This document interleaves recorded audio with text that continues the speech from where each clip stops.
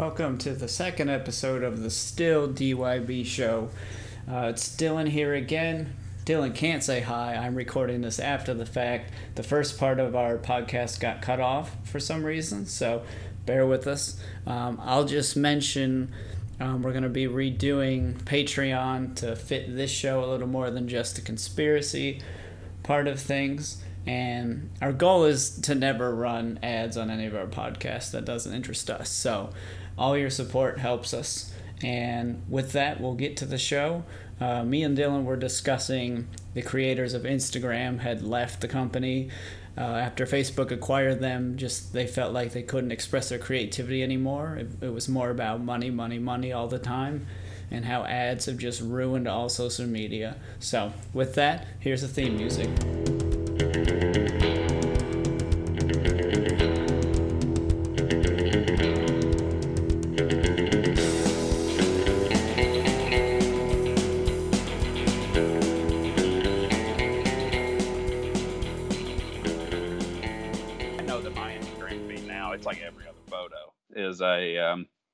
Is an ad, and Instagram, that makes me sad because Instagram's the only social media that I've kept up. I mean, I still have my Facebook, I still have my Twitter, but I deleted the apps off my phone, but kept Instagram because I enjoyed it. Like I was pretty carefully curated what I saw on there. Yeah, I feel it's the most enjoyable app. It hasn't, at least from what I've seen, been taken over by the politics and whatnot that Twitter and Facebook have. Mm-hmm. And maybe it's just I'm following the right people, but because when you're on there, you're like, who posts good pictures, who posts good videos? That's all you care about. Mm-hmm. Well, let me ask you this: do you think that, and it's totally their decision, and I completely understand it, but let's say you're faced in a similar situation, are you going to come at it from the point of, okay, this is our creation, we're the last things that like still have this true vision, we want to stay and protect it, or is it this has been fully hijacked, let's abandon the ship? Yeah, I feel it's that second option there. Yeah, they're just like, yeah, they had the vision in mind and they're like, this would be cool, and then Facebook's just like, yeah, but all these other things are doing this, so we should do that. Yeah, because it'll make us more money, and they're just like, okay. Instead of like improving on the Instagram, like what can we do if the goal is being to get your art out there and express yourself? What's good ways to do that? Instead, it's just like, I don't know. It's the same as the rest now. Well, and one of the best ways I think to look at social media to keep yourself being consumed by it is you create content that people sell back to you. It's like, think of it as like, okay, you buy a cow, you milk that cow, and you take the milk and you give it to somebody, and then you buy that milk back from them. When you post and create content on these websites, they take that, they spread it out to your friends, and they stick a bunch of ads on it. Yeah. And like, so your attention is being charged for stuff that your friends would tell you in person or would just give to you, Yeah. It's a crooked business model, and the people, I mean, they've made billions, but it really is selling people. It's selling people's attention spans. That's a real good point. Because all of these apps were great before ads. Mm-hmm. Like I'm dating myself a little bit, but I remember when YouTube didn't have ads, Facebook didn't have ads. No, all of them have ads now. Does Snapchat have ads? Yeah. Oh god. Okay. Well. Yeah. Ads. And Reddit has them now too. Reddit was kind of like the last bastion, and I don't like how they've done that, because they make Reddit ads look like posts that would just come up in your feed. Like I bet I saw 50 Amazon's Jack Ryan AMA like ads, and I block them every single time. Like anytime I see an ad, I just immediately block that company. Yeah, it's just I don't know if it'll do anything, but I keep thinking like that the algorithm that they use, they look at everything that I look at that comes off my phone, which I used to. I was real big on trying to stop access to that stuff, and I was like, whatever. Like, all the street lights are probably sending out zeta waves that are fucking up my brain anyway. Exactly. But I keep thinking if I block it and block it and block it, that eventually the computer is going to get so confused about like what I like that I'm just going to at least get a lot of entertainment out of the ads as well. Yeah. Like I'd rather just have, like, don't track any of my stuff. Just spin the wheel and see what I get. Yeah. Yeah, it's like, have you ever dreamed of being a lizard? It's like, all right, now we may be on to something. You're selling me something I may be interested in. If I follow gaming things, you don't have to send me advertisements about video games. I know what's coming out about video games. That's my interests. But if you show me something like that, you're showing me something new. Take notes, advertisers. Mm-hmm. Mm-hmm. All right, I don't know. Social media is going to be the downfall of society, I'm pretty sure. Most likely. But the ship has already left the shore. So, until an internet crash or a collective enlightenment of a society, I think we're pretty much here to stay. So it's not about which species is best at looking back and be like, we shouldn't have done that. It's the best one that adapts to the change around it. So we've got to adapt to a social media world. Yeah. All right, let's see. Bill Cosby got his sentence this week. It's 3 to 10 years potentially, I think, is what they said. And so 3 probably, right? I'm assuming so. What are your thoughts on this? I don't know. This goes back to that eggshell subject. Like, obviously, this is what kills me when this stuff like this comes up and people are like, well, why would they bring up, like, why would they accuse? They're just trying to defame his name. It's like, man, 62 people are trying to defame his name or whatever it ended up being. I think it ended up being higher than that. But I don't know, man. He's an old ass man. He's 82. His legacy is fully tarnished, as it should be, because he was a monster.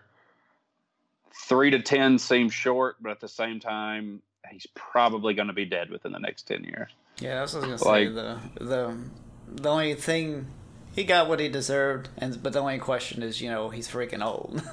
So, I mean, yeah, it's not like, people get a pass, but also, I don't know. I think that I'm less concerned about, and this is probably wrong, but like my thought process on it is he was a household name for all of those years, and the entire time he was a monster, and now that reputation has been destroyed. So his legacy is dead. Like, and to me, that is a punishment in and of itself that's more damning than prison time when you're that age. Yeah. So this is probably going to catch flack, but to me, if they had said no prison time, I wouldn't be outraged. I think the victim should be outraged, but I really do think the punishment is that he went from being this, like, the TV dad, and, bringing in incredible ratings every night to being a sex offender. He's a registered sex offender now. Yeah. So. I think I read somewhere they were going to push, like, just house arrest for that sentence or something. I don't know. But I don't feel bad for the guy. I don't either. Let him live out his days of shame, whether it be in prison or wherever. But, he's ruined. The more interesting case to me, because I feel like his is so cut and dry, is always the Louis C.K. thing. Louis C.K.'s doing comedy again. Yeah. At, like, he's doing, like, local spots in L.A., but I've thought his was more interesting than any of these other ones.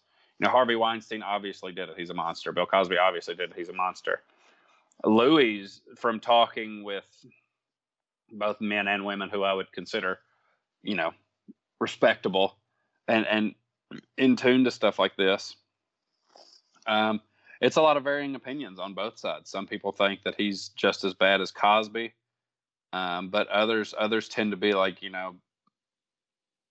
where is the line? Is it eventually going to be where you have to get, in writing people's consent? Because You know, I Yeah. remember one of the accusers was saying that he was masturbating while he was on the phone with her. Like, Oh, I so mean, so is it a thing where does the responsibility shift back to like, oh, he's being a freak right now. Like I'm gonna hang up. yeah, yeah. I don't I know. don't know. And some of these things, it gets real weird because like maybe he was just trying to, I don't know, was hoping the other person would be into it, and that was a swing and a miss, you know. Yeah, would be Versus, you receptive know, to. versus I'm trying to get away with something. I'm trying to force somebody to do something. Versus, well, let's try this. Oh, that did not work. Okay, you know. Right, and what people kept coming back to, I won't mention, but I had this one friend who brought up a really good point. Was he was both Cosby and CK were in a position of power.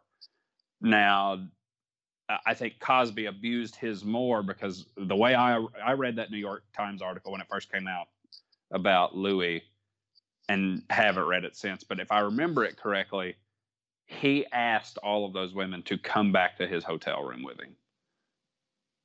And I don't Yeah. know if he explicitly said, you know, what the situation was. Maybe it was the connotations of, hey, this is more than just, oh, we're going to go just chat.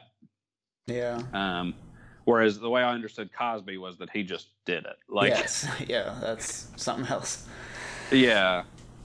So I don't know. What does consent look like? As I think is what a lot of people are starting to address. But man, if you're a famous person, you got to get that shit in writing. Like, yeah, somebody, I don't remember who I was listening to, but it mentioned that Henry Cavill had said, he's like the guy who played Superman, and oh yeah. he was in the new Mission Impossible, that, you know, he's too afraid to date like random people that he doesn't know because he's afraid of this kind of stuff, you know, catching flack. So he's only dating people he old friends and stuff. So yeah. I don't know, the Me Too movement, which I hate that term. Somebody was like, if you think about it, that doesn't say hashtag Me Too. It says pound Me Too. And I wish I remember who told me that, and I could give them the credit. But that is, I was like, yeah, maybe your PR department needs to stay off Twitter. Whoops. Maybe be a little bit more legitimate than Twitter. But that goes back to the social media thing. Anyway, you know, this era, I think, will be defining, in that it will adjust the power dynamics, but it is when with that comes a change in just like the social order, if you want to get real meta about it. And you know, neither of us, I assume, are high right now, so maybe we can't we can't delve that deep and make it interesting. But you know, what do social interactions look like in an age where you're wrong to not believe the accuser, but memory is flawed? Like, Yeah, we're in a weird place where you can't ask questions for whatever reason. Like we have this bad habit now of swinging too far in the other direction and just completely ignoring the other side. So like it used to be, you know, I don't know, men got away with this kind of stuff, and now it's swung all the way to all men are guilty instantly without kind of addressing the like what we're talking about, like where's the line of consent, is this kind of thing the same as this, is this bad, is this okay, that kind of thing. We're already past it, we can't talk about it anymore. right. No, no. And if you want to just piggyback this has basically got into the Brett Kavanaugh thing, and I know we were thinking about talking about that anyway, so do you just want to just introduce that, and then we'll just keep talking? Yep, so Brett Kavanaugh was supposed to be confirmed to the Supreme Court pretty quickly, and then they've brought up some stuff from his past, allegedly to see to try and stop him, I guess. But we've run into all the situations we just discussed, so we can take it from there. Yeah, and that was what I was gonna. That was why I kind of wanted you to go into that, was because you have to. Right now, I think the social order is saying you have to believe the accuser, and I don't think that that is necessarily right. I think you have to listen to the accuser. Just like you remember in school, well, at least this happened a lot when I was in high school, people would call in bomb threats. And a lot of times it was people just trying to get out of school. Yeah. But you have to take every one of them seriously, and you have to fully investigate each one. They would close the school, squads would come in, and they would check the entire building. And most of the time every time it was bullshit, because I never got blown up. But just like that, like, you have to believe the threat, just like you have to believe the accuser. But that doesn't necessarily mean that the threat is true, and it doesn't necessarily mean that the accuser is correct. And that I think that speaks to how much, when I said that in my head, I was like, well, it doesn't mean the accuser is correct. I was like, oh no, you can't think that. But that's what our justice system is built on, is being able, you're innocent until you are proven guilty.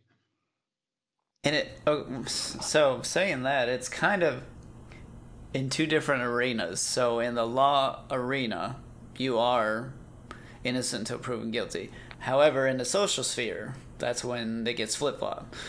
Mm-hmm. And it drives me insane. I'd almost rather just any type of like accusation or whatever be kept private until a decision's made. I mean, but that's almost impossible. Yeah, and that is one of the things. And I just want to stress, I cannot stress enough that I'm not saying that Dr. Ford, Blasey Ford is not, like, I'm not picking a side on this. I'm just saying in general that it is a social crucifixion. Yeah. The moment an accuser comes out, and looking back in my past, I don't believe that I have any blemishes such as that it could ever come forward. But memory from 30 years ago, how far can that be trusted? And that was what she was saying was, there needs to be an FBI investigation. What could they possibly investigate from a party from 1980? Yeah. Nothing. I don't know how far back the forensics goes, but what can they do to like prove this as anything more than her accusation? Yeah. So, let's see. I'm gonna go on a bit. It's not really a rant, but like, stick with me till the end. No, you've got my full attention. I'm just throwing out things I've heard and some initial thoughts and stuff like that. And I'm kind of with you. I haven't picked a side. I'm just sitting in the middle and be like, okay, show me the evidence. If there's enough, then all right, that's it. Or if there's not, then let's move on. But one of the big problems I see right now on both sides is you've got like, the left is in full support saying she's telling the truth, this is a bad man. But you've also got people on the right saying, no, she's fucking lying, she's full of shit, that kind of thing. Mm-hmm. And both of those need to go away, right? I think so. It's kind of weird and suspicious that it would come out now at a very convenient time. That's one thing that's kind of frustrating. That aside, they do need to take the time, look into this, see if it's credible. If there's something to it, then yeah. Well, then you're faced with the second decision, which we'll get into later. But yeah, okay. That wasn't as long as I thought, but yeah. Yeah, it wasn't nearly as bad. But I know that I remember watching this movie, and God, I can't think of the name of it. It was about this woman in the 80s or 90s who accused this guy, and this was in England, of being a Holocaust denier, which he was. But in England, it's much easier to sue somebody for libel. And it's not on them to prove that they are innocent. It is on you to prove that they are guilty. Like, she had to prove that he was a Holocaust denier, and she was able to do that. Yeah. Okay. But it's one of those things where in this country, it's really hard to sue somebody for libel. So when you make these accusations without having a case already put together, it's very difficult. Whereas if you were in England and you were going to accuse somebody of libel, they have to prove that you are what they said you are. Yeah. So if he sued her over there, she would have to. The burden of proof would be on her to prove that he was a sex offender, which I guess is kind of like what it is now. All of that should probably just be edited out because it didn't make nearly as much sense, and I don't remember the rules as well. So I'm gonna give you a little blank spot right here. So anyway, let's see if I remember. That leads kind of straight into the all these topics are very connected. What happened to Ted Cruz? Yeah. It was directly related to that those people came up and just started like screaming at him. And that's not fair to him. Whether it's right or wrong, man, he's out with his family. Let him eat his dinner. Yeah, come on, people. I understand if Ted Cruz was like accused of like running a baby murdering factory. Okay, yeah. Like, yeah. Where they take 3 and 4 year olds and just throw them into like wood chippers and stuff like that. I can understand being mad at him out in public, but he has taken a stance that supports a nomination from his party. Oh, because of course he has. That's how politics works. Is that what it was? I didn't look as to why they were mad. They were mad at him for sticking with Kavanaugh, and I don't know what Ted Cruz's official statement was, but I'm sure it said, we are going to, my support is with Judge Kavanaugh until the investigation is over. Because of course it is. It's the Republican Party nomination, like the conservative nomination for the Supreme Court. And he is a conservative. So I would say there's 2 parts. There's one, yeah, it's your party. You're supposed to support your party. That's what you do. Also, I don't know if he knows the guy or not. If you knew, I don't know, if you worked with someone for, 5-10 years, and you knew them to be a good person, from what you've seen, I mean, what would you do? Would you just, I don't know, take like one of your closest friends and just, if that person got accused that you knew it wasn't true, from your knowledge, what would you do? You'd still, at least for me, I'd be like, okay. From what I can tell, this sounds like crap. I don't know what you did when you were younger, but based on who you are now, I wouldn't think that. But could be wrong. But to say, I stand by my friend until, obviously if something does come up to be true, then you're just like, okay, well, Yeah, I would understand them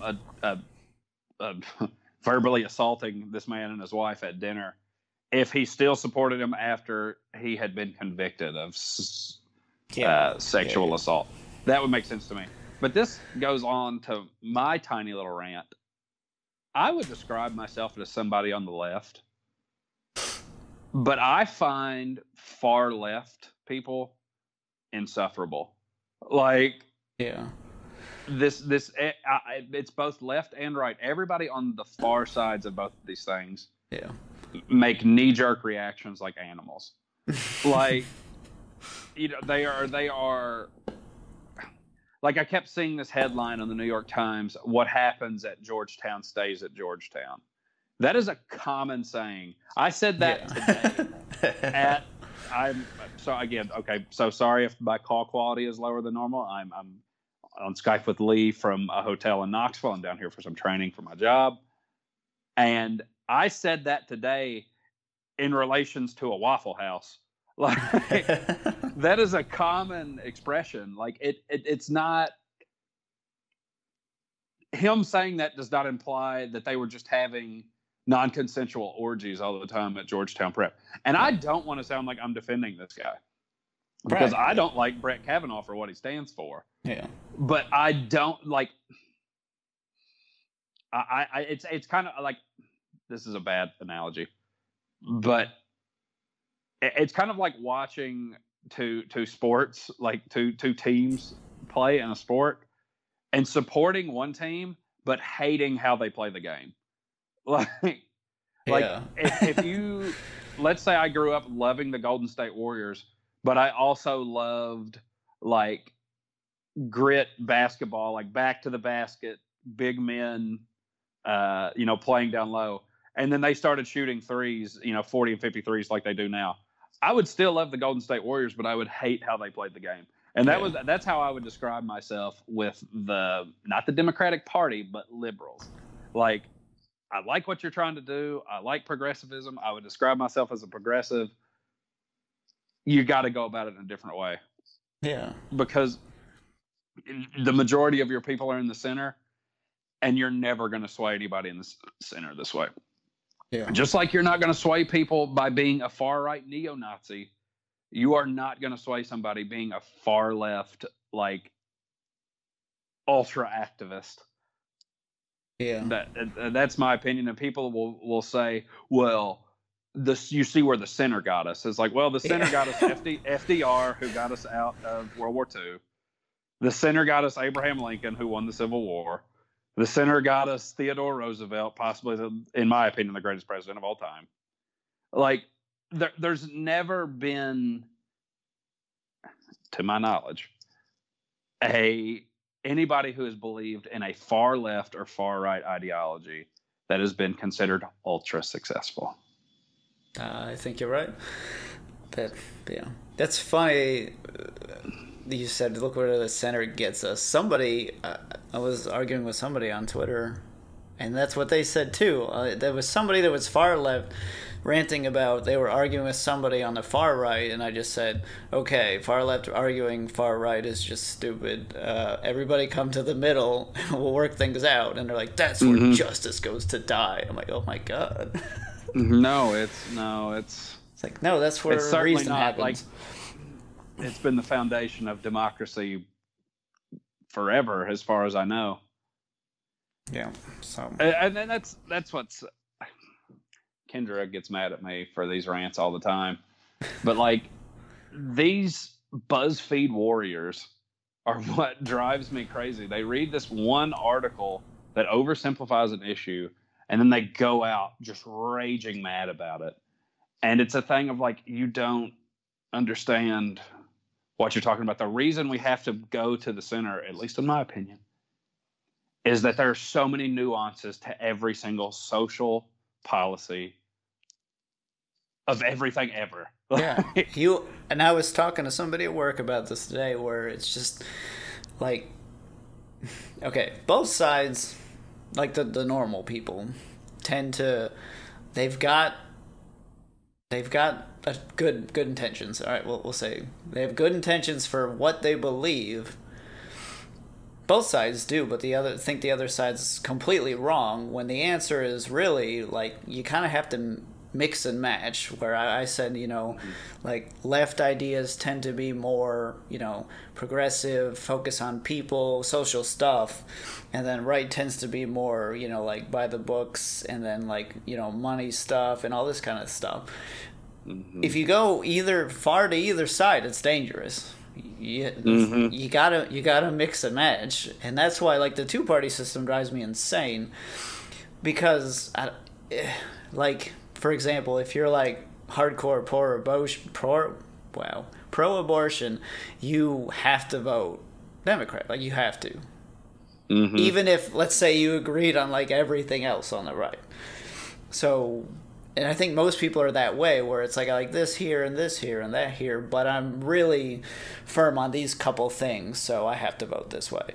Versus if we had just candidates, not under a party, just saying, well, here's my stances. Maybe you'll find somebody that actually matches up with, but, that's right. never Well, gonna the happen. only thing that I'll say about that is, if you have 5 candidates, and one of them gets 21% of the vote, and then the rest of them get the remainder split up evenly. I don't want to do the math in my head. I know it would be easy. I just don't want to. But then you have that remainder of the population is unhappy. Whereas, at least in this one, hopefully at least 51% of the population is happy with what they're doing, because if you don't, all right, if you don't align yourself under some sort of banner, then you're never going to get anything done, because what would the government look like as far as like the actual lawmaking side of it. That's the only reason I see for a two-party system with a country this large and this diverse. I don't see how it would ever work going some other way. But I don't know. I'm not a political science. I'm not a doctor. I'm just a person who mostly just wants to pay his taxes and be left alone, just like my parents were. Yeah. Like, that's a good argument, Dylan. I haven't heard that one yet. So really, yeah. That was because I was the same way. I was always very frustrated with the two-party system. I think the most important thing that people can do is stop watching the news. Like, just quit. Stop watching television news and stop getting the news off the internet and buy a paper news subscription. Buy it a local one and then buy one from somewhere else, because the reason that is important is because paper news is delivered once a day. And so when something happens at 3:30 in the afternoon, you will find about it the next morning, which means that there has been plenty of time for knee-jerk reactions to dissipate. Because just like we were talking about earlier, once you hear something, it is impossible to not see it with that cloud in your mind, even if that turns out to not be true. Yeah. So when you get a paper subscription, you have the facts as they have been for at least a little bit. Some of the dust has settled. Yeah. So we're going to start the paper revolution. Yeah. Start chopping down them trees. Go back to paper. Do you know there's more trees on the planet than there were like 15-something years ago or something like that? I did hear that. We've turned the corner, which is a good thing. Yes. But no, I'm kind of tired of treading through the deep water, because I'm getting frustrated talking about the far left and the far right, because they're both maddening to me. Yeah. I agree. I can't remember what we had next. I have the list beside me. But I folded it up and put it underneath my. One last proposition. What if like both parties got together every couple years and had like a policy draft where they'd be like, okay, the right is now they'll take abortion for trade for nationalism. We'll do that trade, right? There you go. Okay, it mixes things way up. They're gonna reduce their nationalist policies in exchange for stricter abortion laws. Yes. Now it may not make sense at all. Yeah, no, but that's the point. I'm just making sure I understand your example. I don't know, maybe. Like, now, I mean, over the course of history, this kind of stuff has slowly happened. Just who believes what, go back in time. But my biggest thing is, to me, and this is, I promise you, this is the last thing I want to say about it, is that you have to pull money out of politics the best that you can. Oh yeah, because I think it's driven, as corporations have become more powerful and the wealth divide has gotten larger, the power divide has gotten larger. People don't feel like they're in control of their government anymore.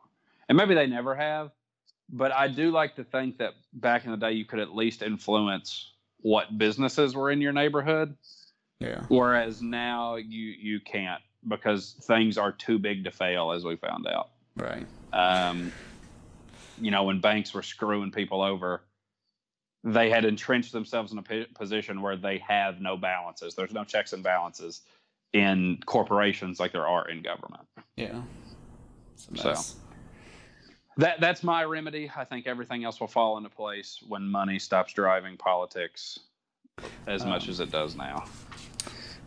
Yeah, I've always said, we need to cut the pay of like politicians so that it's not money that's driving you to pursue that career, and just cut out lobbying. Like, holy shit. Lobbying, in my opinion, lobbying has got to be like letters to your congressman. Yeah, exactly. I want to hear from the people. I don't want to hear from this corporation's interests. Yeah. But I'm pro-labor, so. Yeah. I'm supposed to feel that way. All right. Last touch get me into the skinnier water here, Lee. What was I gonna say? Oh, so okay, real quick. Let's say Kavanaugh is true. He was 30 years ago. What are your thoughts? Here's what I've said to people, and I'm pretty solid on this. If I found out that my forklift driver had done something 30 years ago like this, I wouldn't be happy with him, but I don't think I'm going to fire him because I would have no forklift drivers, because people are imperfect and they make mistakes, but they don't at the Supreme Court level. Yeah. Like, okay, I can find another person to fill one of, 9 seats who is not a convicted sex offender. Yeah. So no matter how great he may be at that level, when you get to that level, your standards have to be different. Yeah. People will say, "Oh, it happened. He was just a kid. He's just a kid." It's like, yeah, but there's plenty of kids out there that didn't do that who would make just as good as a Supreme Court justice. Yeah.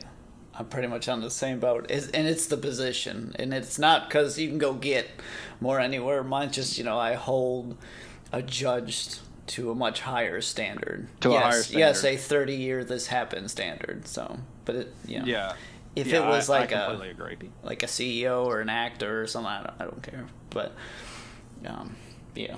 Okay. Yeah, that's where I'm at. And, obviously that's not me saying it's like, well, it's fine if you have a low paying job that you can just rape whoever you want.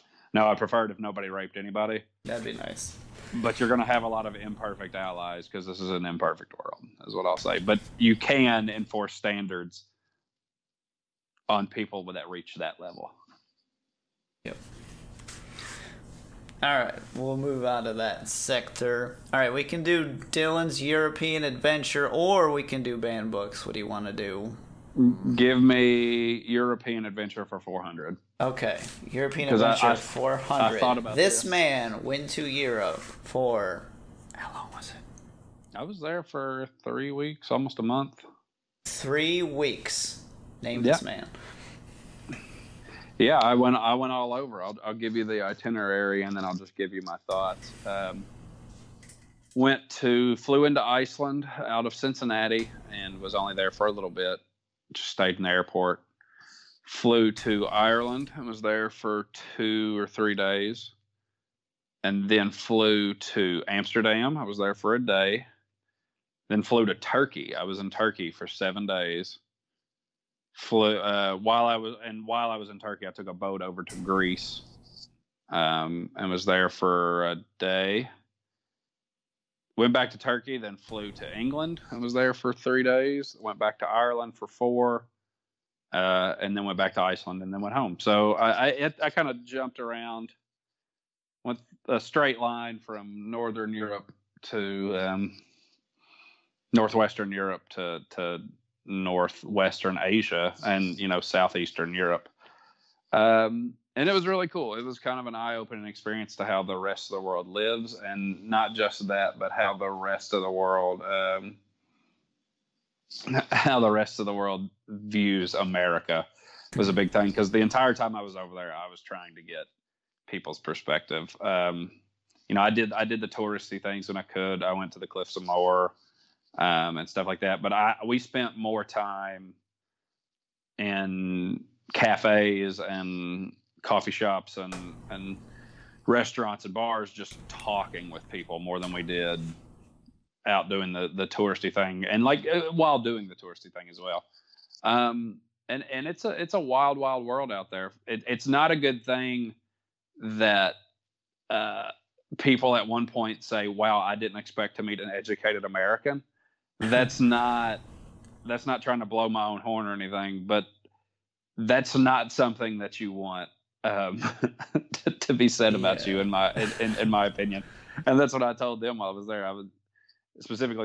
We were talking to this Austrian couple while we were in Amsterdam, and chatting with them just about the world and just what feels like the most gargantuan mess of my lifetime, at least.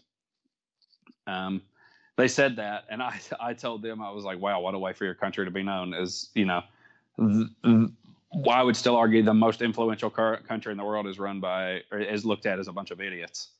Yeah. So is that the general consensus then? Oh yeah. And don't, your nationalism, I would warn people on their blind love for America. because when I was in Turkey, that blind love is to the point of being forced, and it's very palpable that Turkey is an absolute authoritarian dictatorship disguised as a democracy. Everywhere you go, there's pictures of Erdogan hanging up. He's on all the money.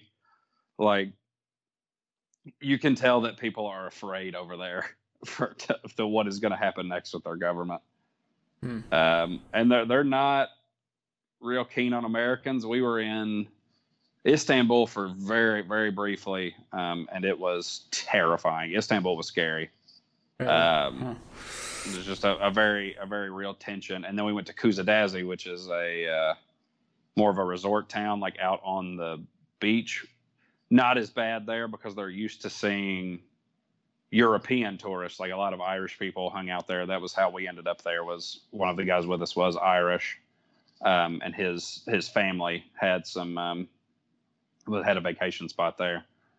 So not as bad there, but you could tell that was only because it was removed from the capital. And just like going to, Panama City Beach is not reflective of the rest of Florida. Yeah. You know what I'm saying? But it was definitely eye-opening. London was incredible. The English people and the Irish people were all very lovely, and happy to meet. I just found, like, you always think you would hear about, like, American generosity, especially us being kind of from the South, like Southern hospitality. I have never felt as welcome as I did over there. Like, people were happy to see us. Like, rounds were giving out at bars because we were there, and these people didn't know us from Adam, like. Yeah. So it was eye-opening. I would love to go back. I would live in England in a heartbeat. I would live in Ireland in a heartbeat. I really liked Amsterdam. I was only there for a day. I did not partake of any of the. Ooh. I was just signing up for this new job at the time. I didn't know if I was going to be drug tested. So there you go. That was that's like the quick highlights. I mean, I could give you more detailed stuff if you want, but we're already we've already got quite a bit of time underneath the belt on this one, and I don't know what else you want to get into. But I will say that my challenge to whether this goes out to one listener or 100 million American listeners, people look at us and think that we do not need to be in control of the world. And maybe right now we don't, but we still are. Like, America is still the most influential place on the planet. So just like a big brother should strive to be a role model, we should strive to earn that position of dominance we've put ourselves in. Yeah. I think the problem is our spokespeople, or the people that they see, are idiots. So, I mean... Yeah. But then they get to meet someone like you, like an actual person. And it's just like, okay, they're normal people. Now, so, I don't know. From what I hear, I haven't been out of the country. Canada doesn't really count, but it seems like people abroad are more together as a people. Yeah. And here I feel like we're just dicks to each other. There is more of a unified culture. That was what I loved about Ireland, is they're very while we were over there, they have this game called hurling, which I would describe as like a more violent lacrosse. But the hurling championships or whatever were going on, this big tournament between all the different counties were going on. And so while we were there, like, everybody we were in Waterford was where we were at for one of the days, like, while it was going on, which is in the southeast of the country. Everybody there had on their Waterford gear, and everybody was just cheering and so amped up for this game. It was, I would describe it like I would like a college campus. Yeah. With less, take out a college campus in the way like a college campus on game day, how everybody's amped up for, the home team. I would describe it like that on a lot of different things. They just have a very unified culture. that everybody kind of buys into, which was different. And I'm sure there's good things and there's bad things to that. I'm sure America is the melting pot. Yeah. I can just as easily listen. Like musically is not probably the best example, but I can just as easily listen to, Biggie and Tupac and understand that culture as I can listen to, Hank Williams and old country and understand that culture as well. Whereas while I was over there, I noticed that there was a lot more, you didn't really necessarily have that. You had like one culture that everybody bought into. Yeah. You would never describe yourself as, oh, I'm a gangster or I'm a cowboy, whether you are that thing or not. In America, people pick, they kind of pick their group that they fit into, and then they subscribe to that culture. Whereas over there, everybody is more, no, this is our culture. We have this heritage. We have this. We're going to subscribe to it. Yeah. So I was thinking about cultures and whatnot. So, yeah, those countries tend to maybe have less, I guess, diversity of cultures because, they're smaller countries. So it kind of makes sense, in Kentucky, we're all kind of similar. Well, I don't know. America's interesting. I think that's what does, like you said, it's the melting pot. We've got so many different cultures. But I feel like we don't respect each other's cultures, maybe, is why we seem to be kind of shitty to each other. And I don't know how... I don't know. I feel like European countries, do they respect other European cultures? Yeah, well, what I noticed was like the districts. A lot of the cities have like districts where it did almost feel like, this is going to sound like a dirty word, but it did almost feel like segregation. Yeah. But not like an enforced, like, no, you only go here because you're Chinese. We went to Chinatown in London, and I loved Chinatown. It was so cool. We were there like during the night. There was like a parade going on. People were shooting off fireworks. We ate at the only gourmet like Chinese restaurant I've ever been to. I noticed that when I was over there. I was like, I've only ever seen like China buffets and like Panda Express. Like I've never been to like and don't tell me PF Chang's. Like that's not no. But I ate there, but like there was Chinatown, and everything in Chinatown is like little Chinese shops, Chinese stores, like Chinese groceries, like everything like that. I went to Mayfair while I was there, which is like, what's it called? It's Muslim, but it's Hala, I think is the name. Hala, I think. I may be getting that wrong, and I'm sorry for my cultural ignorance. But everything there is like, it's like Muslim supermarkets or like grocery stores and like that. But because everything is so connected to the city center through transportation, it's like I could get on the subway in London from London, Victoria, go to Chinatown and eat, and like then immediately just get back on the subway and go back to Trafalgar Square and be in like the middle of like English culture. So it was segregated in like these districts and stuff, but there was it was more on you to intermingle into those cultures. So okay. It wasn't like a thing of like, oh no, only the Chinese people hang out here, or only the Muslims go to Mayfair, or whatever, Yeah. So I was thinking, what were the interactions like? Is it just there's these cultures and these areas, and they just kind of stick to themselves? If you come to visit, hey, cool, visitor. Was it like that? There was no tension.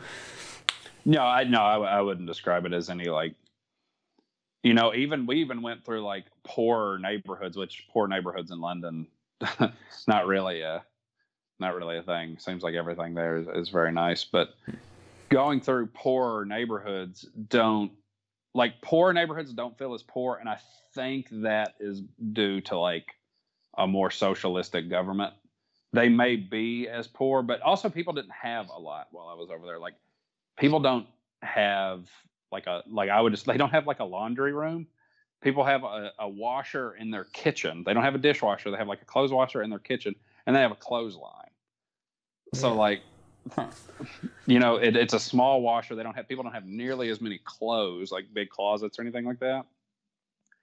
And so like think about like not having a dryer in your home. People don't really have full-size refrigerators either. They don't keep a lot of food. They walk to buy their food fresh from like small markets. Yeah. Wish I could. And then come back. They don't really store a lot of stuff. So it was I was going somewhere with that. Oh yeah. The cost of living, although it is high, doesn't require as many things. Like milk and bread and stuff are more expensive than they are in America, but you don't have as much shit. Like, yeah. Like, you know, everyone listening, you know, at some point during the month, you go through your fridge and throw away a ton of shit that you didn't eat, you know, so, yeah. But it's not sustainable to go to, like, in defense of that, because I definitely do it. I don't want to go to the supermarket every single day. Like, I hate going to supermarkets. Yeah. I spend 50 minutes in there and, like, leave spending $80-$90 on stuff of like, I don't need this. Like, whereas like if you go buy stuff, unless you go buy it from like a butcher or something, you're buying 4 cheeseburger patties. Well, I'd live at home by myself. Like, I need one. So I don't know. To me, it felt like it made more sense, but I know my mom and dad love going to like big people. They did like the big grocery store run. I don't know how you grew up, but my mom and dad would do like the $200 run, and then we would just have stuff stocked. Yep. And we did. So, but homes were smaller. It was more often like a small, like cooking, like a hot plate to cook on, or like a single burner stove, and then like a bedroom and like stuff like that. Like we stayed in a lot of Airbnbs, and I loved it. Like I thought it was perfect, but I'm also like, don't have a family. Like I was, yeah. You know, if you had a bunch of people in there, I'm sure it'd be a son of a bitch, but living as one person, sounded perfect. Yeah. So Europe was cool. You can fly out of Cincinnati on WoW Air, the big purple airplanes. I flew to Ireland for $400. Dang. It's cheap. Huh. And then took economy. Like my flight from Ireland to Amsterdam was like 20. Dang. All right. I bet I spent, and like I spent like the world was ending while I was over there. I probably spent $2,000 on the trip, like altogether. But I think I could have very easily done like all inclusive turnkey vacation for under $1,000. Interesting. Yeah. So. When we were that was the one thing about Turkey. The people that went with me know that Turkey, like by the end of it, I was so fed up with it that I was just super ready to get out of that country. But the one thing I did like about it was everything was very cheap. And so like we would go to these bars and just buy rounds for like every person in the bar. And it would, you know, you could buy 50 beers for $10. Like, all right.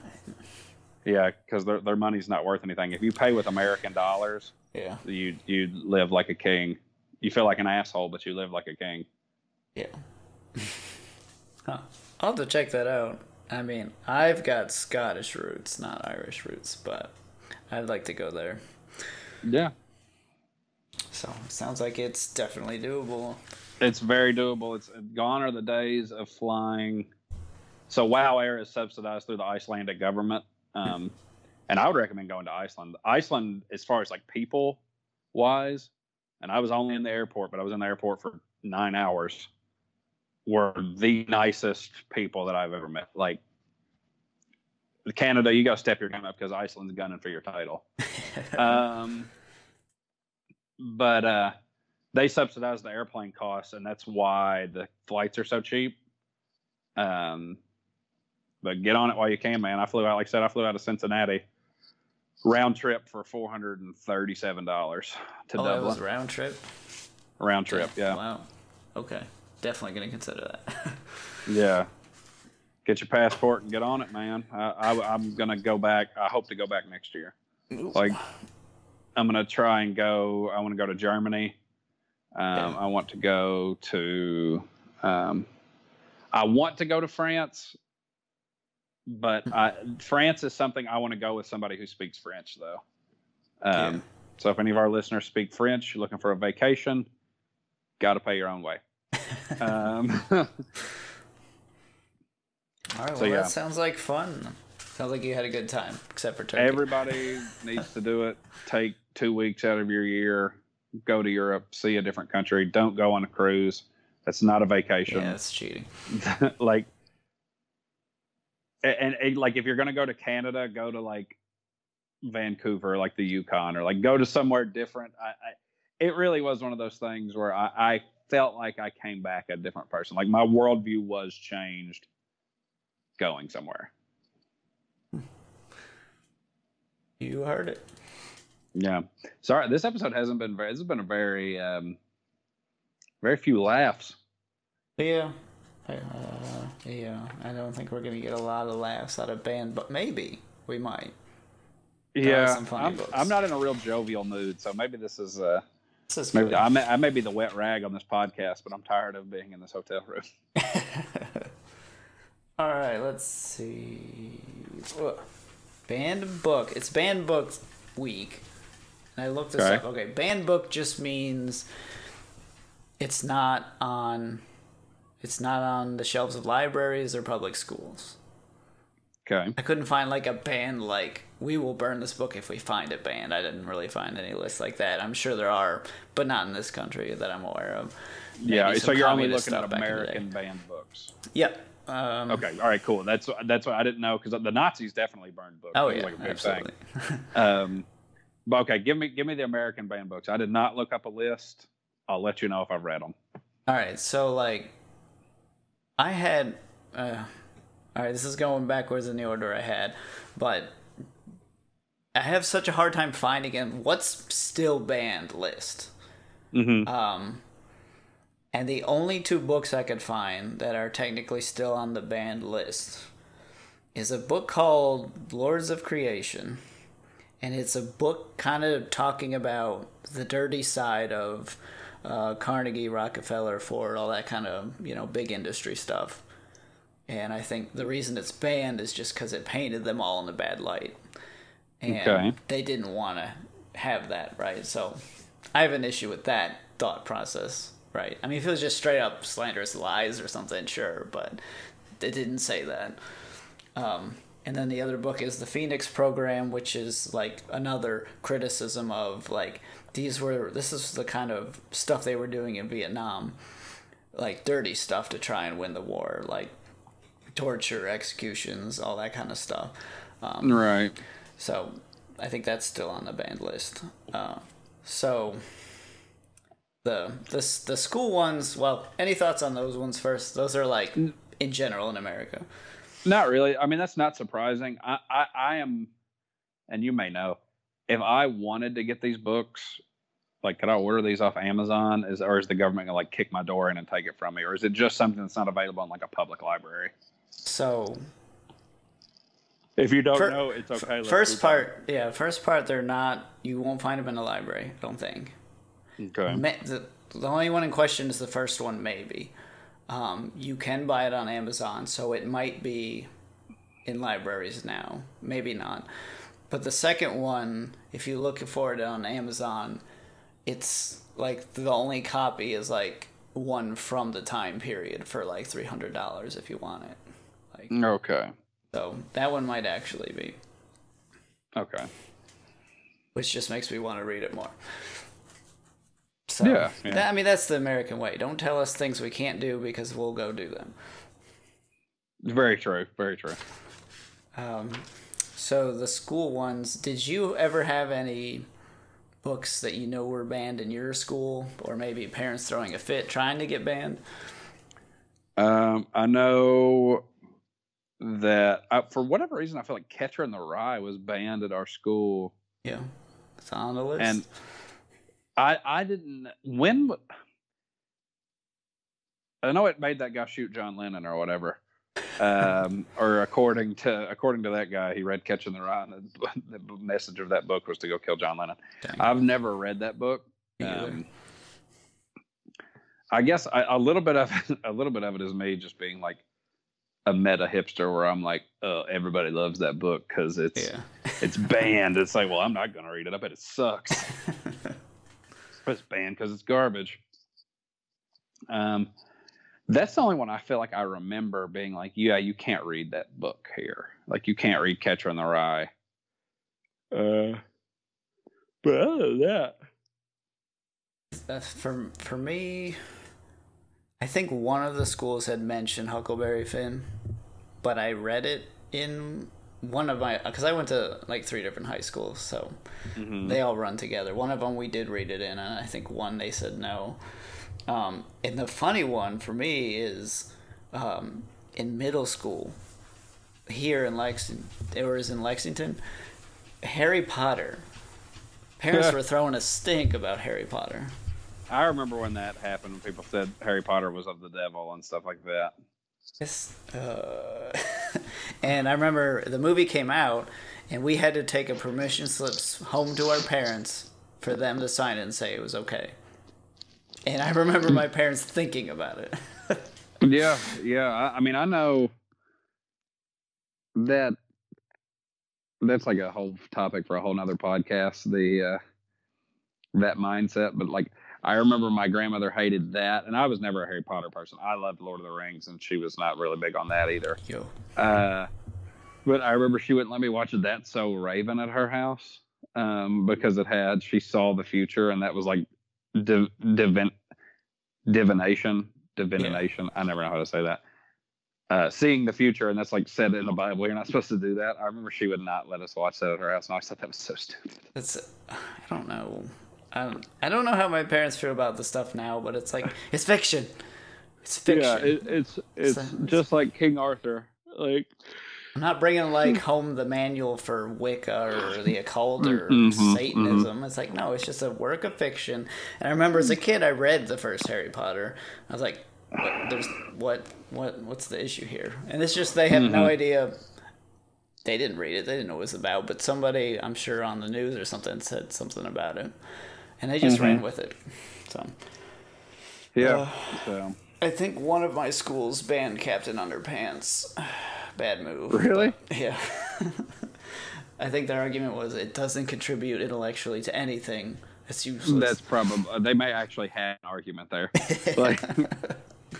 So a lot of the reasons for like the public school banning things this is for like not the books that you can't learn this in class. These are just ones they just didn't want to have around the library. They're not like well-known ones, but those, it's just kind of like, is this right for the age group? A lot of sex stuff, maybe too much violence, and there's a ton of like homosexual stuff that they're like, get that out of our libraries, that kind of stuff. So it's just right. Okay, that makes up maybe 60% of the list is that kind of stuff. And then so I was gonna run through some of the ones that they have banned and why, and then maybe we can just discuss like, is that a good idea or is this going too far? But like, there's like the Bible is banned. I'm sure all the religious texts were banned in a lot of places, or banned or challenged. Challenged means they tried to get it banned, but yeah, I mean that's we don't have to hash that out. I understand why people would challenge or try to get that banned, whether it's right or wrong. Like, we can roll past that one. That's softball. That one makes sense. Okay. So Adventures of Huckleberry Finn is obviously for like the racial language that they have in the book. So there's a couple. Let me see if there's. I don't agree with that one. I don't think that's. I am. People. I think that. I'm trying to think of how I want to say this. I should have had this part ready because I knew I was pretty sure when you said that was going to come up. Yeah. Mark Twain was of his time. Right.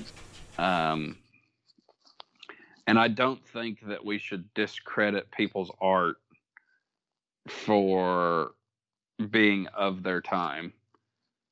Like, Blind Willie McTell songs talk about black people as boys. He refers to black people as boys, and he was a black man.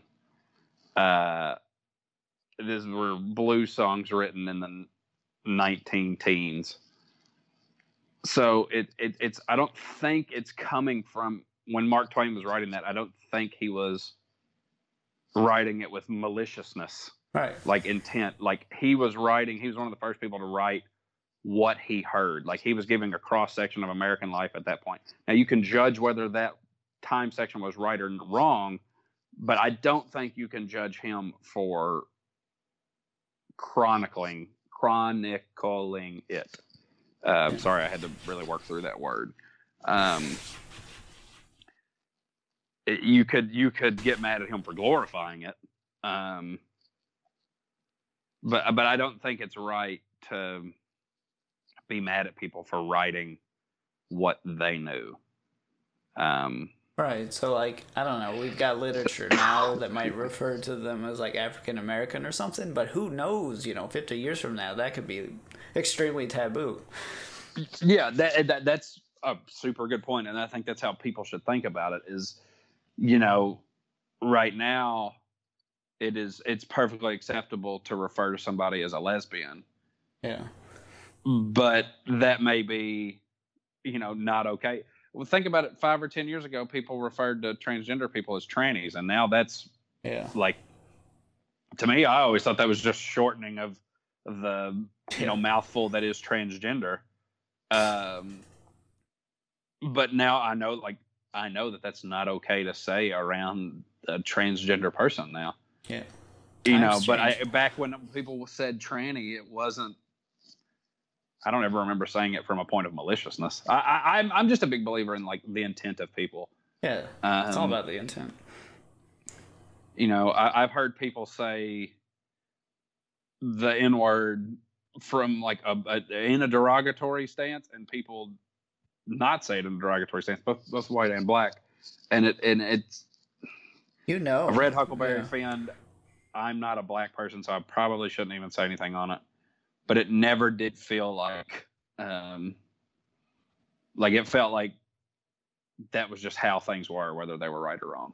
Yeah. I think it was that thing kind of got me thinking about, I did write a note on that, about, culture. It's like, there's a lot of people just want to, like, erase the bad parts of history and just leave it out. Right, I'm surprised they haven't just tried to edit the book and change the word or something like that. But I think that's kind of dangerous. You should see the world for what it was and how it was then, right? And it's a good teaching point too. If you're going over this book in class, it's like, this is how they referred to people then. They were viewed as less than human for whatever reason, but we know better than that now. Enjoy the book, Yeah, exactly. And The Adventures of Huckleberry Finn is a good book. Oh yeah. People get caught up on, Jim, the character of Jim. Yeah. And I won't say the adjective that goes in front of me, but that's the hang up point for people. But I don't know. At the end of the day, I am a white, heterosexual, working class man, raised in an identical household of 2 parents that are still together. So basically, I'm not qualified to speak on anything anymore. I know that sounds like I'm griping. I understand that people have so many more problems than I ever did growing up. But I don't want to feel like my opinion is less valued, because that's just the way I see the world. Anyway, keep going down the list. Huckleberry Finn's a good book. Don't try and censor history, because you won't learn from it. So, all right. Here's a good one. Where's Waldo was challenged to be banned because of nudity? Really? I'm not entirely sure which edition that is, but yes. That may be a different Where's Waldo. I could see Where Waldo's being the name of a porno. Maybe it was. I don't know the author of Where's Waldo off the bat, so I couldn't tell. So. But that one strange, but I'm not interested in talking about it unless you got something to say. No, that's a funny one. Yeah. Goosebumps and Lord of the Rings for supernatural themes. Same kind of thought with Harry Potter, whatever. Yeah, keep going. So Grapes of Wrath kind of follows like Really? Yeah. So it was banned at some point. I couldn't tell you when, but it's because it portrays California in a bad light. Wow, I can't believe that one.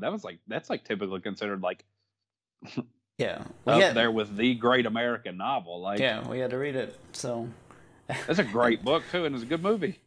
I'm gonna have to read it again. At the time, I was an annoying kid that was bored out of his mind reading, so I feel like I might appreciate it more now. But it is I've only ever read that and Of Mice and Men, the two hits from John Steinbeck. Yeah. But it was an excellent book. I can't believe that it would be banned for portraying California in a bad light. That's weird to me.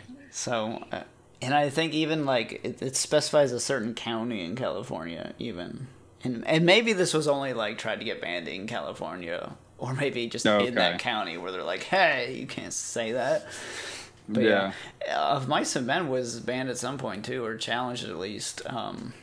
It's just, but that falls under like there's some sexual stuff in it, some violence. Mm-hmm. And I thinking back, I'm just like, some of the stories we read were real messed up for us being kids. But I feel like, it didn't hurt us in any way. I don't know. I feel like I benefited from that. Like in high school. Yeah. I know that I don't know if this was in America, but I know that the book For Whom the Bell Tolls was banned by Ernest Hemingway, and I banned here just too. Finished reading that book. It was banned in America? Yeah, at some point. Yeah, there's a chapter in the book that is incredibly like detailed in its violence. But the theme of that book is the horror of modern war. How are you going to convey that theme without either make people fight in it or let them read a book about it, is what I'll say. Yeah, that's what I'm saying. It's a rough subject, but you have to see it and you have to learn about it. Mm-hmm. You can't just shelter your kids from everything. Then they'll just be naive, pompous jerks when they grow up. They're not gonna know anything. I don't know. You got to see the good and the bad. Mm-hmm. People don't want to see the bad though. Like, we're not in a society where, and not, I'm not trying to be like some hard ass or something, but like, I think there is value to your kids learning that it's not always going to be easy, and it's not always going to be rosy. Like, you're going to need people to be adults and handle like difficult situations. And high school, you get out when you're 18. That's like 2 years from, you're just a kid to now you're on the battlefield too. Like, exactly. And so books like that are instrumental in, books let people see things from a perspective outside of their own. And I don't know what life would be other than molding your perspective, like, as you go. And books just give you a leg up on that. Good books and good movies, although they may not be either the most entertaining or the most action-packed, but if they change how you look at the world, then they're a good book. Yeah. Like, I understand if you watch the next Transformers movie and don't feel like a changed person afterward. I'm not saying it's a bad thing. It's okay to shut your brain off and be entertained, but too much of that, I think, is a problem. Yeah. It's not stressed enough that people shouldn't just cling to James Patterson novels. Yeah. You should read books that challenge you, that aren't necessarily the most interesting book in the world, because not all books are for entertainment. Right. I try to mix it up like keep at least 2 books going that I'm reading. One that's more of like I'm learning something. This is changing my perspective, and then this one is just for fun. I will get nothing out of this, but hey, I like it. Yeah, exactly. Like, sometimes I like to listen to. This applies to everything that you take in. Sometimes I like to watch, deep dramas, like movies like The Danish Girl always comes to mind. Like these really introspective and artsy films, and then sometimes I want to watch a fart comedy with Adam Sandler. Like, yeah, like it's okay to want to be entertained, but that shouldn't, like, the times that you turn your brain off shouldn't be like the only thing that you're concerned about. And I know it's hard because people get tired after work. I haven't done anything today other than go to the grocery store and play my Switch. Oh, you have a Switch? Oh. Yeah, I've been playing Darkest Dungeon on Nice. on the Switch. I've been playing it a lot here lately. It's been a good way to kill time. But every night I've been reading The Sun Also Rises by Ernest Hemingway, which is like, about this feeling of loss that so many people our age have. This after school is over, and this it's set in the backdrop of World War I having ended. But, although we didn't just come through a time like that, at this age, like, what is valuable, what you're trying to like make a place in the world. And some chapters are riveting, and I'm kind of like over that tipping point of, how a book is like, oh, this is a chore to read. It's a chore to read. Okay, I can't put it down. Yeah. Yeah. But yeah, you got any more good banned books for me, Lee? I'm sorry, I kind of sidetracked us. Oh, no problem. The other big thing that seemed to be banned on a regular basis were items that painted socialism/communism, that kind of thing, in any sort of good light. Okay, and that obviously makes sense based on, we were basically at war with communism back in the day. So with that, there's, Animal Farm. We never read that. I had to go buy that and read that not too long ago. Brave New World. Well, actually, that's different. That's anti-religion, anti-family kind of stuff. Yeah, so they throw Adolphus it out. Huxley. Yeah. Call of the Wild, supposedly pro-socialist. Have you ever read that? No. I would recommend it. Like, you can get it for very cheap. Yeah. At like a Barnes & Noble, or even like a small bookstore would probably have like a paperback of it for super cheap. So it is a good book. I've never read Brave New World, and I've never read Animal Farm, but I have read Call of the Wild and White Fang, and they're both very good books. I never did get the socialism thing from it, but yeah, see, that's, I don't know. I'm sure somebody did a commentary on it or something, and then they're like, "Oh God, gotta ban it, ban it." Knee-jerk reaction, of course. Of course. Yeah. And also The Jungle's kind of that way too, which I have, but I have not finished yet. I have. I think The Jungle is one of those books that is. I think it's more useful in showing you where we came from than it is like impactful now. Yeah.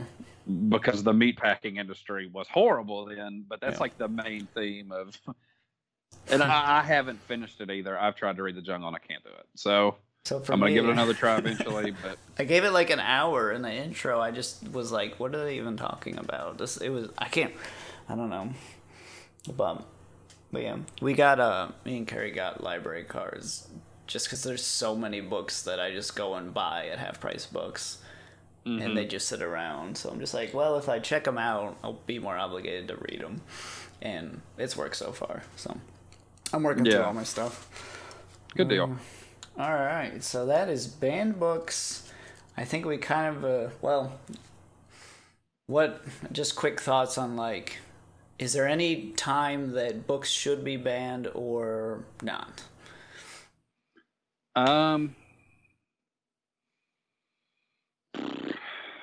I'm going to say no. I understand where the government was coming from in banning communist and socialist books. I'm not saying that it's right. I'm just saying I see their side of things, where if you lose control of the people, you lose control of, like, everything if you truly think about it. But Yeah.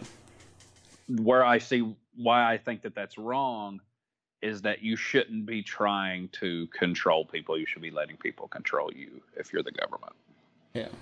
So it's just a note on that. Like it's a tough decision to make when you're in that position to make those calls, because sometimes it might be, whether they're right or wrong, they think we understand this better than the people, so we're going to influence that.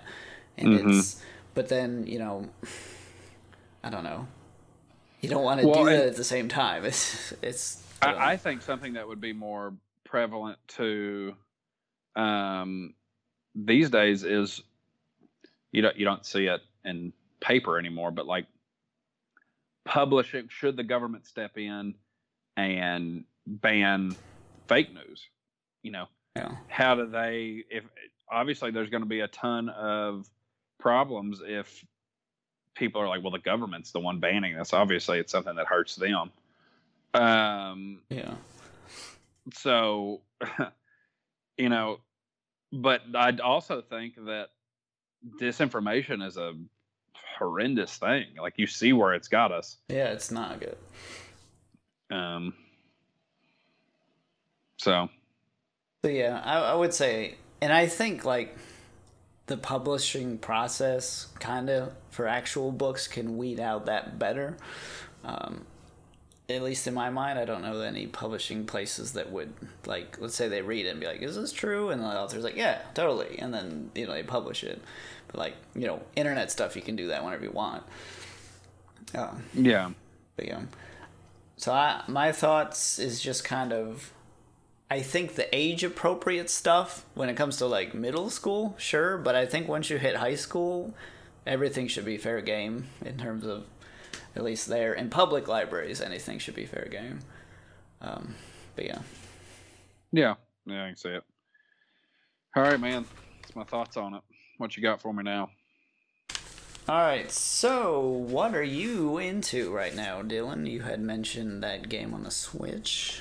Yeah, playing a lot of Darkest Dungeon. I got it yesterday because Breath of the Wild makes my head hurt. I'm like getting frustrated with this child's game. I love Legend of Zelda, Ocarina of Time, Majora's Mask, 2 favorite games. But this thing, Breath of the Wild, is too damn big. I never feel like I'm accomplishing anything because I am consistently getting sidetracked doing shit that doesn't matter. But I will, instead of talking about that, that's on me. I'm not saying it's not a good game. I'm not able to handle it. Darkest Dungeon, if you don't know, is a game where essentially it's a dungeon crawler. It's a turn-based dungeon crawler. But like the kicker on it is that things that this party of heroes do affects their mental. Like, in a lot of these games, these like hack and slash dungeon crawlers, it's never thought about what is going into, like, it is these horrible things that they're seeing, these like monsters and stuff. But there's a system for that in this game. So like, it's all about balancing that. It's as much a management game as it is a tactics game. And I'm really enjoying it, and it's very unforgiving. You get attached to these characters, and then they almost inevitably die. I actually turned it off right before the podcast because I lost one of my favorite rogues. And I'm like, the game is constantly auto saving, so I can't cheat and go back and get him. It's gone. So, it is challenging but rewarding, and I'm glad that video games are going that way, because I like to think that, just like we talked about books, some books are challenging but they're rewarding. I like to think that it'll start at video games and then go downhill, because there's a lot of games like that now. Dark Souls is like that. I love playing RimWorld on permadeath and like letting a story be told that isn't just game over, you restart. Yeah. No respawns. No respawns. All right. So that's what I've been doing. I'm at this training in Knoxville, and it's a lot of sitting around. And my Switch has been my Switch, and then like I said, that book. And other than that, man, I've been in bed since about 2:00 this afternoon because we got out early. Oh, nice. All right. Mm-hmm. I'm gonna pick up a Switch probably Christmas time if I can. I think there's gonna be a pretty good Black Friday deal on it. That would be. Ooh, yeah. My look. The other thing I've been doing is I've been thinking about getting a travel guitar, just because a lot of times I feel like I am sitting around. And the least that I could do is be writing stupid little songs. You gotta do it, and then when you come back, we'll make Skunk Butt come out. Or we'll just make another new name, whatever, you know. The weights can finally form. Hey, it's that on the record now. That is our band name. All right. You heard it here first. Yep. All right. For me, I finally convinced my wife to play Stardew Valley, and she's playing it constantly. So, all right, that's a win. So I'm playing through that again. And in case you guys don't know, it's basically you have a farm, you got seasons, you buy seeds, you plant stuff, you make money, but then you also want to get to know everybody in town. You can give them gifts to raise their happiness, and they'll give you gifts back. And it's cool, just, this small town environment that you get to role play through. And then there's other stuff you can do, like fishing and mining and combat and all this stuff. But that's what we're into for games. And then I read Fahrenheit 451 finally in one day. It was a shorter book than I thought it was going to be. It's pretty good. Third act is kind of crazy, but it's... have you read that, Dylan? Nope. I don't know. It's just there's a couple, three or four monologues that are in this book that really, really call out a lot of things that are happening now that they called out whenever this was written. I'm sorry, I don't have the date, but it's kind of eerie, they saw it coming, so. But yeah, I would recommend that. And then Bobby has been on me about his favorite author is Umberto Eco. Yeah. And he said the best book by him was, I think, is he the one that did, I can't remember the name now. It's like The Magician or something. Master Margarita. The Alchemist, that's what it was. Did he do that Alchemist, one? Yeah, that's him. Him. That one was all right, I thought. But he said the best one he ever read was Name of the Rose. So I'm reading that one now. And it's basically like a priest. It's from the point of view of like I don't know what the term is, but like a apprentice priest following around his priest guy that's teaching him. And they're traveling to this monastery, and I guess they're going to solve a murder or something. So that's what I've gotten out of it so far, but it seems pretty interesting. That's what I've been into. Cool, man. Now, we're at 1:30. We can just do a quick little rant section, or we can play the game. Give me the game. I'm ready for the game. All right, we need to lighten things up a little bit. So I call it the Rotten Tomatoes game. I stole it from somebody else. We're going to have 3 movies. Okay. And you're going to guess what the critics gave it and what the people gave it. And then whichever one of us is closest wins. So I've Googled these all ahead of time so that I know exactly what it is. So you're at a disadvantage. Okay, I like your chances of winning this guy. Good luck. So, I picked a theme. The theme is Tom Cruise. All right. We're going to start. Days of Thunder. Okay. I meant to write the dates down, but I was afraid that I would see the score, so I didn't look it up. But Days of Thunder. What do you think critics gave this? Gave Days of Thunder. Critics gave Days of Thunder. Do you want like an exact number or like a range? Give me an exact number. I think that critics gave Days of Thunder a 55 to 65, with a 58 being the exact percentage. 58 from the critics. All or right. 5.8 or whatever. That you know what I mean. Yeah, 58%. So Rotten Tomatoes is 50. That would mean 58% of critics liked it. Not necessarily. It got a 5.8 F. Yeah. But yeah. All right. So how about what do you think the fans gave it? If I wish you did have the dates because I can't remember when Days of Thunder came out. But I think the fans liked Days of Thunder. I think it was a 75 to 85 with like a 77. All right, 77. So critics, yeah, I feel like this is one of the movies that it's just fun to watch, but it's not. That's what we were talking about earlier. It's an entertaining movie. Yeah, this is one of the turn your brain off for a while movies. You said 58. I'm going to go 73 critics, 85 fans. Okay. And I'm going to look up our answer. Days. Oh, you can hear my keyboard. Dang. Michael Rooker was in Days of Thunder. I didn't know that. I've got this pulled up if you want me to look at it. Oh, sure. 1990. Okay. 1990, Days of Thunder. 60% of audiences liked it, with an average rating of 3 out of 5, and 38% of the critics liked it,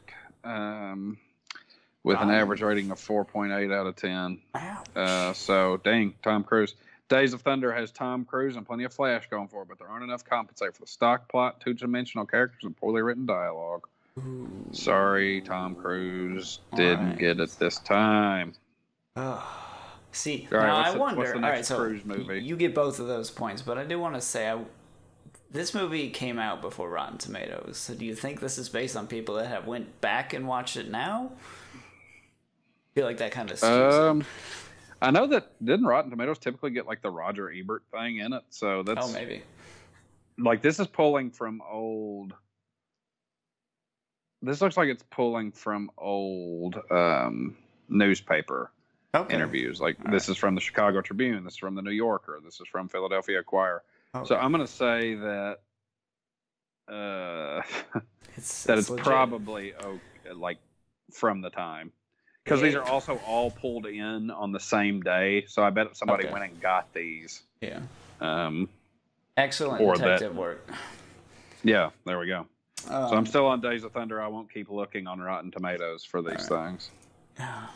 They really roasted that one. It wasn't great, but anyway. I don't like race cars. Like, I'm just not interested in race cars. That's fair. Next Tom Cruise movie is War of the Worlds. Oh, God. I remember watching this. It was better when it was made fun of in Scary Movie 4. I am going to say that the critics just panned it, like 10 to 20. With an 17% liking it. And then I'm going to say audience liked it because it was like an alien movie and it had Tom Cruise. That that movie came out in like 2005, something like that. Yeah. So like he was still on his game then. I don't think he had jumped on Oprah's couch yet. I'll say audience, I'm going to keep it in the same range I had for Days of Thunder, 75 to 85 on like the 82 era. All right. Let's see. I can't remember if it was good.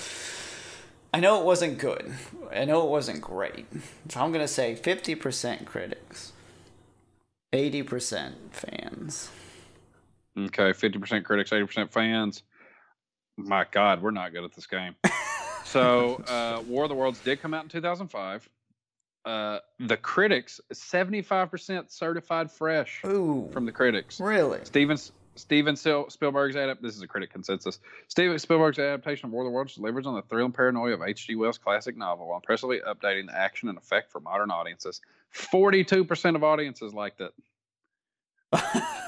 A hit with the critics. Audiences did not care for it. Average rating 2.9 out of 5. An average rating from the critics 7 out of 10. Oh, man. I liked War of the Worlds, but I'm surprised. I consider myself something of a movie critic. Yeah, I'm surprised audience rating is so low. Like I remember, I didn't hate it. I do stand by my original opinion, though, that Scary Movie 4 was better than War of the Worlds. That was the one where the iPods attack instead of the tripod. Or no, they were called the tripods. Yeah. And they like started playing like that was the time that iPod commercial came out that had "Will You Be My Girl." Yeah. And like it started playing that, and then it like switched to "Kill Humanity," and everybody freaked out. And it humped the vacuum cleaner and stuff like that. Yeah. So, All right. Well, give me the last one. Hopefully, is the last one Cocktail? No. Dang it! I like that movie. That's probably my favorite Tom Cruise movie. A minor role in this. Tropic Thunder.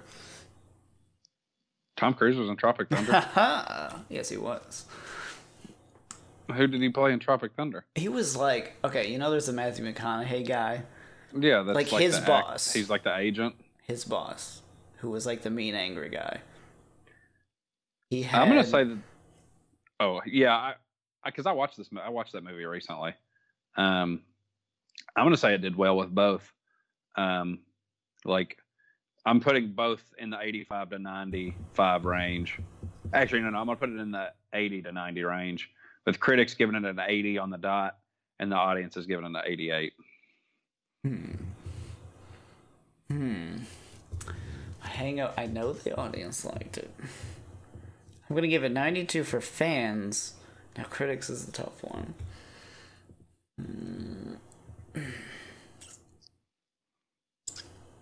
I'm gonna give it like a 70. They can be buttholes sometimes, yeah. They don't like comedies. I'm picking it up. Critics gave it an 81, so. Ooh. Said 80. Audience only a 70% from the audience ratings. Wow. Yeah. Tom Cruise, I didn't realize he had so many critical hits that were panned by audiences. Maybe they just didn't like him. Huh. Well, congratulations, Dylan. You are the winner of our first ever Rotten Tomatoes game. Could have been a little more interesting if Brooke was here. But, yeah, I wanted to test out that game. If you guys like that game or hated it, tell us. Or have a good idea, let us know. Because I'm blanking when it comes to playing games with audio only. We're more of like kickball fans and stuff like that. So if you guys want to do like a podcast-wide kickball game, hit us up. All right, so the final outro, I usually reserve it as like a rant section. This one's not really a rant, but closing thoughts. What is the stupidest fad that you can remember? And also, what is a fad that needs to make a comeback? Stupidest fad that wants to make a comeback or needs to make a comeback. Politeness. I think it's a fad that needs to come back. People using their blinkers needs to come back as a popular fad. No, I'm a big fan of the Baja sweaters, and those are kind of starting to come back. You know what I'm talking about? Those hoodies that look like they're just super uncomfortable and made out of burlap sacks. Oh yeah. I like those. I don't have one. But I'm gonna get one. Have you worn one? They do look uncomfortable. They look very like big, like you know how a big hoodie is very comfortable. Yeah. They look like they got that going for them, but if they were like made out of like cactus needles. So I can't decide whether I would enjoy that or not, but I like seeing other people wear them. A fad that I hate, like now, that needs to go away. Is that what you're asking me? Oh, okay, do that. Or it could also, be ones that you remember that were awful. Okay, no, I've got a good one. And this goes back to like companies, like clickbait has got to go away. Like if I see one more, you're not gonna believe what they do next. Have you this seen dog was drowning. You're not gonna believe how they step in. It was I think it's a Twitter page. I don't remember the name, but they go through, they read the article for you, and they just tell you on the line right after it. It's like, should you be worried about the amount of blank in your food? And then the next line, no. No. So that's a fad that needs to go away. People need to stop buying into that stupid shit. Like, this is why I'm saying people need to read more books. Here's my rant. Yeah. Read more books. Read. You only develop taste for what is good and what is bad by being exposed to both good and bad. So you have to break out of your chains that bind you to what your normal routine is. You cannot come in every single day and watch TV or scroll through Facebook or even do active stuff like go to the gym and stuff like that. Just like how your muscles need different strength training programs. Like, you know how they say, it's like if you do the same program for a long time, you stop seeing results. Like, same thing there. Get involved in something that's new. Do it for a long time. If you like it, keep doing it. If you don't like it, move on to something else. At least you got the experience and you know that you don't like that. You may not like the New York Times because you are a hardcore right-leaning, Trump-supporting nationalist. And that's okay. You can still read the New York Times. It is a reputable newspaper that looks at things from an angle different from your own. It's going to be okay if you read that and disagree with it. But at least you'll see where the other side is coming from. If you're a super far-leaning left-wing nut, don't just ignore the Wall Street Journal. It's another reputable news source that happens to lean a little bit more right than what you're accustomed to. It will be good for you.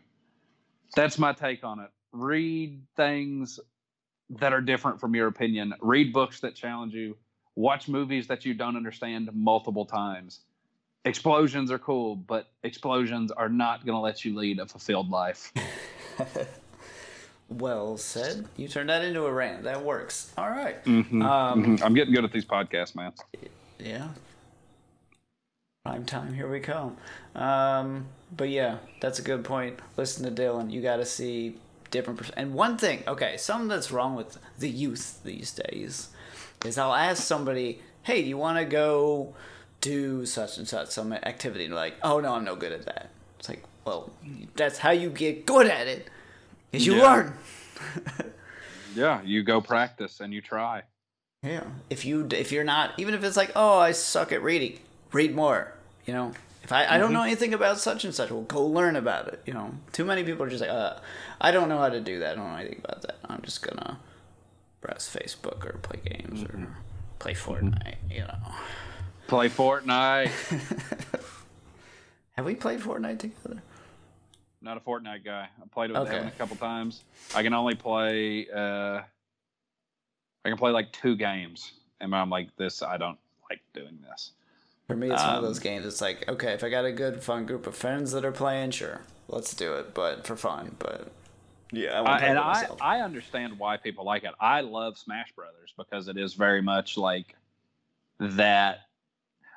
Here's the only thing I will say is, like, I don't really think there's any such thing as being good at Fortnite. You can be good at like the basic mechanics of it.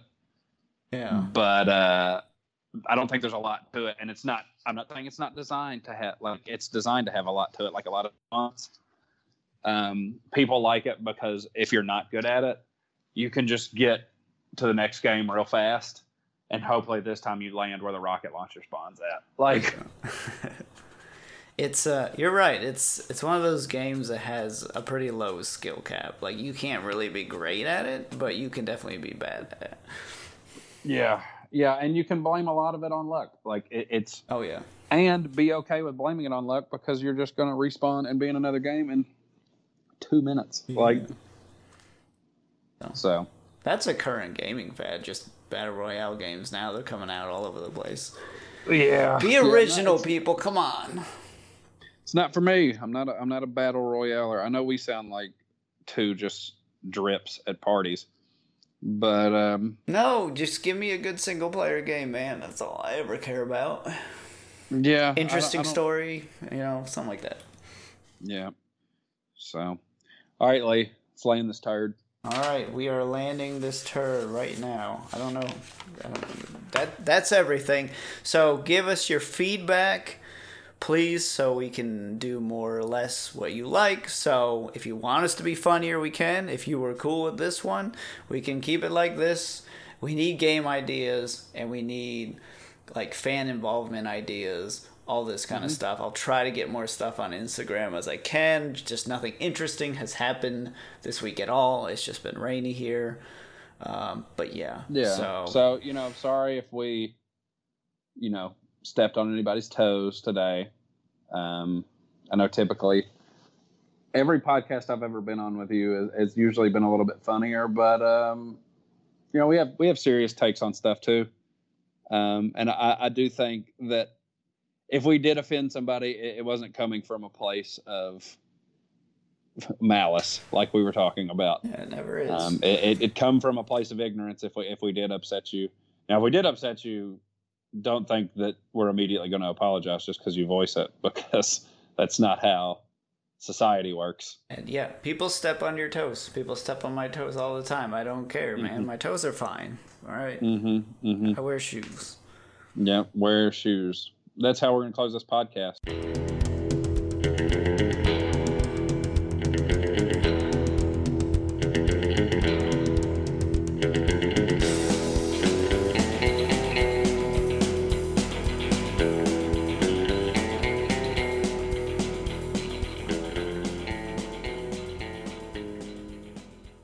This show was brought to you by the Do You Believe Podcast Network. Follow us on Twitter at DYB_podcast.